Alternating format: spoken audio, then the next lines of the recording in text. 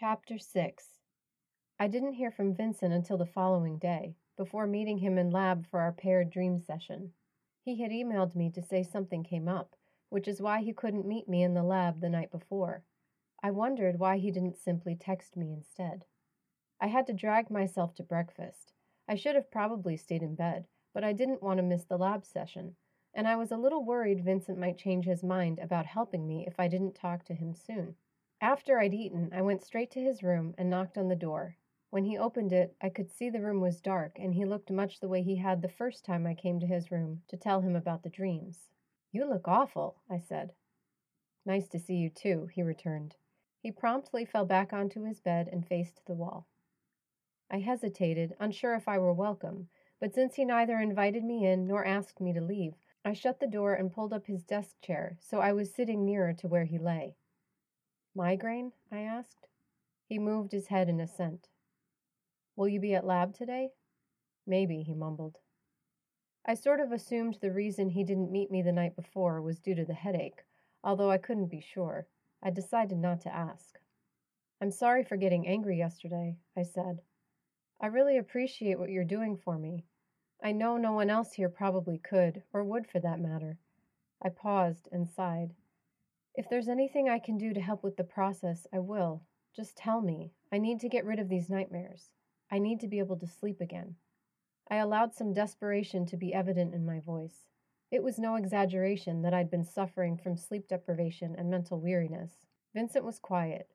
I determined it might be better to leave and give him time to think instead of press him any further. "I hope you feel better soon," I said, as I got up and pushed his desk chair back where it belonged. Then I left his room. I wanted to believe that the reason I went to see Vincent that morning was purely by way of apology. However, the truth was that I was assuaging my own concerns about his willingness to assist me in my plan. I tried not to think on it any further that morning. By the time lab came, I had no expectation that Vincent would show up. I brought my laptop just in case, so I could get work done in Vincent's absence.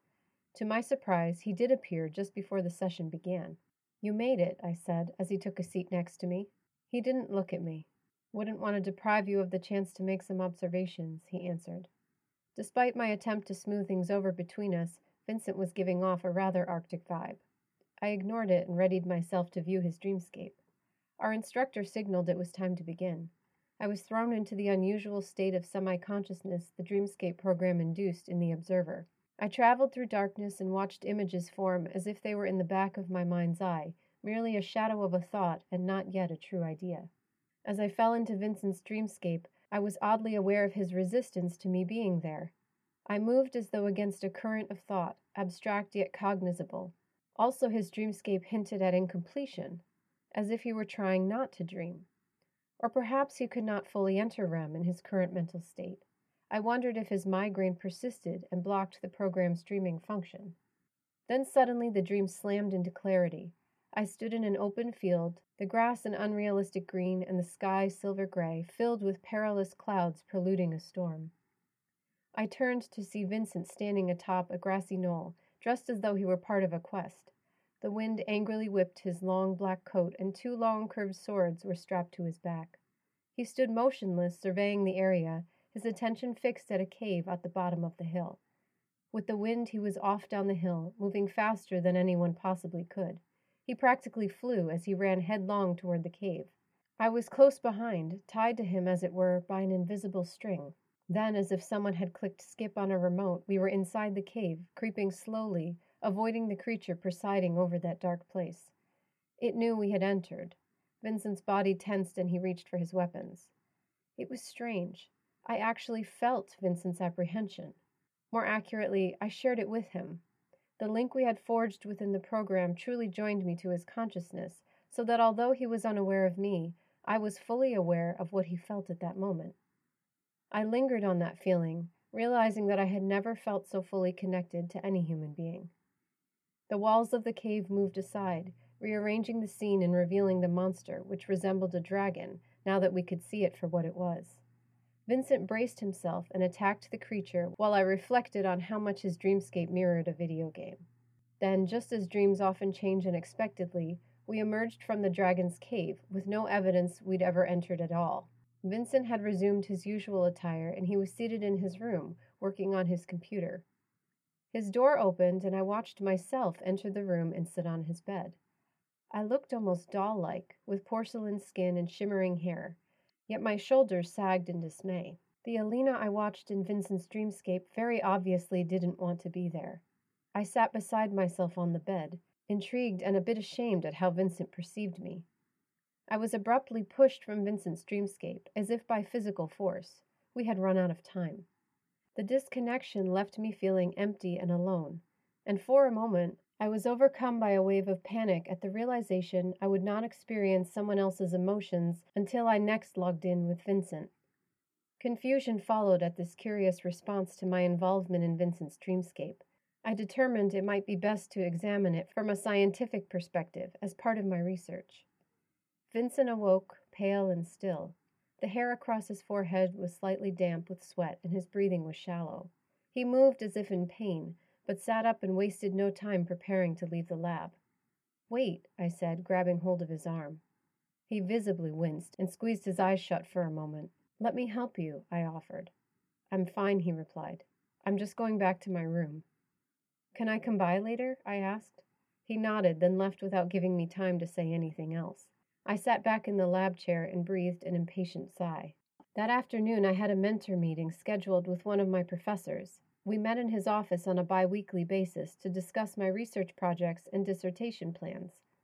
I liked Dr. Hammond.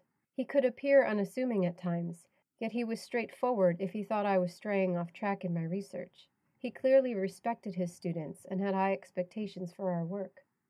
Dr. Hammond's office, though small, was clean and organized. He offered me tea or coffee as I took a seat by the window in one of the lounge chairs. "I'm fine, thanks," I said. He sat across from me. "So how are things lately?" he asked, conversationally. He leaned his elbow on the arm of the chair and rested his chin on his hand. "Fine, I suppose. I've been buried in work, of course," I said, rolling my eyes good-naturedly. Dr. Hammond smiled and nodded. "How's the paired research with Vincent Miller going?" I shrugged. "Fine." Dr. Hammond was quiet for a moment, like he was waiting for me to continue. "Did something happen?" he asked me. I was confused. "What do you mean?" Dr. Hammond swiped a hand across his beard. "Vincent requested a lab partner change this morning." I had to force my mouth to stay shut as he told me this. My heart hammered in my chest as I tried not to feel offended by this news. "Do you know why he would make such a request?" he asked. I shook my head, unable to think of a good reason. As Dr. Hammond pondered this, I ran through all the possible explanations for Vincent's request for a new lab partner. I'd apologized to him that very morning for my behavior the previous day. When it came down to it, I didn't think I'd behaved unreasonably to begin with. I was thoroughly frustrated with Vincent's lack of communication and apparent disinterest in our agreement. "Well, don't let it bother you. This sort of thing happens sometimes. Maybe he just felt like he wasn't getting anywhere in his research," Dr. Hammond suggested. We moved our conversation forward, but my thoughts stayed fixed on what he had just relayed to me, so much so that I was in a state of agitation for most of the day. I think Evan and Alex could sense my dark mood at dinner, because they sat on either side of me and forced me to watch what they believed were comedic videos on their phone. I found the videos distasteful and difficult to watch, which encouraged the guys even more. They seemed amused at my disgust. As it turned out, they did succeed in lightening my attitude. I was silently grateful to them for making the effort. I'd put off seeing Vincent that day, concerned my hands might accidentally end up around his neck. But eventually I could no longer forestall the inevitable, and at close to 8 p.m. found myself gingerly knocking on Vincent's door. "Come in," I heard him say. I swung the door inward as Vincent paused whatever game he was playing on his computer. I sat on the bed. "Feeling better?" I asked. "Yeah, thanks," he replied. The first thing I noticed was that he still avoided eye contact with me. It was obvious he was uncomfortable. "So I spoke to Dr. Hammond today," I began. Vincent nodded. "Why don't you want to be my research partner anymore?" "What did I do wrong?" I didn't hide my exasperation. "I tried to apologize this morning." Vincent finally looked at me. "No, it's not that." He fidgeted slightly, then sighed. "I just don't want you in my dreamscape anymore," he said. The vague panic I'd felt earlier that morning momentarily surfaced. I pushed it aside. "Why not? I thought it was going well." He sighed again. I'm still going to help you, okay? We can go to the lab tonight and work on things. Just don't worry about it. He gave no further explanation, and it was clear that no prodding on my part would induce him to disclose the reason he didn't want me in his dreamscape. As much as I tried not to let it offend me, I was unsuccessful. A wall had grown then that seemed impenetrable, but I surmised that what really bothered me was that he would be free to view my dreamscape while I was forbidden to experience his. Well, I can tell you've got video games on your mind, I commented, aiming to break the ice between us. Your dream was pretty cool. A small smile played on Vincent's lips. That's a recurring dream I sometimes have. The cave is from one of the first games I ever played. I always get excited when I find it in my dream. I smiled too. It's too bad we couldn't go into my dreamscape armed like that. We could attack those shadows if they tried to come at us. A thoughtful expression took the place of Vincent's smile. You mean like a mod, he speculated. He swung around and punched a password into the keyboard. A mod? Vincent typed for a moment. A modification. You use it to alter a computer game. So if you wanted to make gameplay harder or play with a character you wouldn't normally be able to play with, you could create a modification allowing you to do so. And we could do that with my dreamscape? Well, in a sense, that's what we're doing anyway. I should have thought of adding weapons, though. He frowned and tapped on his keyboard. Let's go to the lab, he said suddenly. Once we arrived in the lab, Vincent had me sit in a chair while he got things ready. He maintained a fixed expression of determination while he worked. It was as though a switch had been flipped in his brain, and he needed to accomplish whatever task he had set out to do. I said nothing as he worked, deciding I would give him the chance to tell me, as I'd requested earlier that day. He came over to me. I want to run you through the dream sequence with a trial mod. I'm using one I had saved from a while ago. I think it will work with the program. Okay, what kind of mod is it? It's just a weapons mod. We can change it later after we see whether it will work or not, he explained. Are you going to observe? I asked him. I should stay on the monitor this time, he said. With that, I logged into the program to test the new mod. The dream proceeded as usual, except that at some point I was aware of a foreign object in my hand. Upon closer examination, I found it to be a red-handled katana. Even dreaming, I was puzzled. I think I tried to put the sword down, but to no avail. It stayed in my hand as if glued there by some unseen force. I must have accepted this new commodity as part of the dream, because I eventually began using it on the shadows. I was pleased to find that the katana swept the shadows away from me and gave me fresh endurance in the face of fear. My ability to fight the shadows triggered an awareness that I was dreaming. As a result, the dream was out of sequence and somewhat disjointed due to my lucid involvement. At one point, the dream changed entirely, and I was neither in the mansion nor fighting shadows. I was home. The flood of images I experienced then seemed an attempt to make up for all the dreams I hadn't had in the last several weeks. It was too much for me. I'm not sure what happened exactly, but the next thing I knew, I was gasping for air as Vincent gently shook me awake. Alina, he said, as he tried to get me to respond. I'm okay, I replied. I sat up carefully and took several slow, deep breaths. What happened? Vincent leaned against one of the lab chairs and looked at the ceiling. Then he blew out a breath slowly. Everything was going fine, but you suddenly went into some kind of respiratory shock. I have no idea what happened.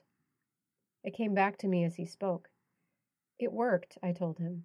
I had a katana with a red handle, but once I started using it on the shadows, I became lucid. That's when the dream changed.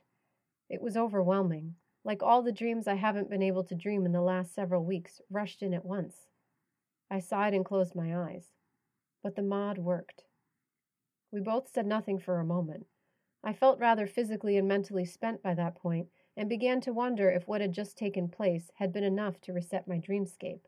Oddly, I didn't experience any relief at the thought. It worried me. I realized I didn't want the nightmares to cease until I discovered the mystery behind their reoccurrence, and I was still convinced that I needed to descend the stairwell to do so. Let's go, Vincent said to me. I got up automatically and followed him back to his room. Vincent immediately sat at his desk and logged into his computer. I sat on his bed and leaned against the headboard. What if I do the same thing when we log in together? I asked. Vincent continued to type. I mean, dream about other things. This might not work at all if I can't keep us in the mansion. One thing at a time, Vincent replied. We'll tackle that problem later. You probably just need some practice keeping yourself in one place." More time lapsed in silence as he worked, and I tried not to fall asleep. I think he forgot I was there. "I'm going to my room," I told him as I got to my feet. "Mm-hmm." He didn't so much as turn around. Back in my room, I fell onto my bed, too exhausted to think further on the day's events. As I wavered on the point of falling asleep, I could feel the shape of the sword hilt in my hand. It wasn't long before I was again trapped in my nightmare, fleeing from shadows and terror. Only now I carried a red-handled katana.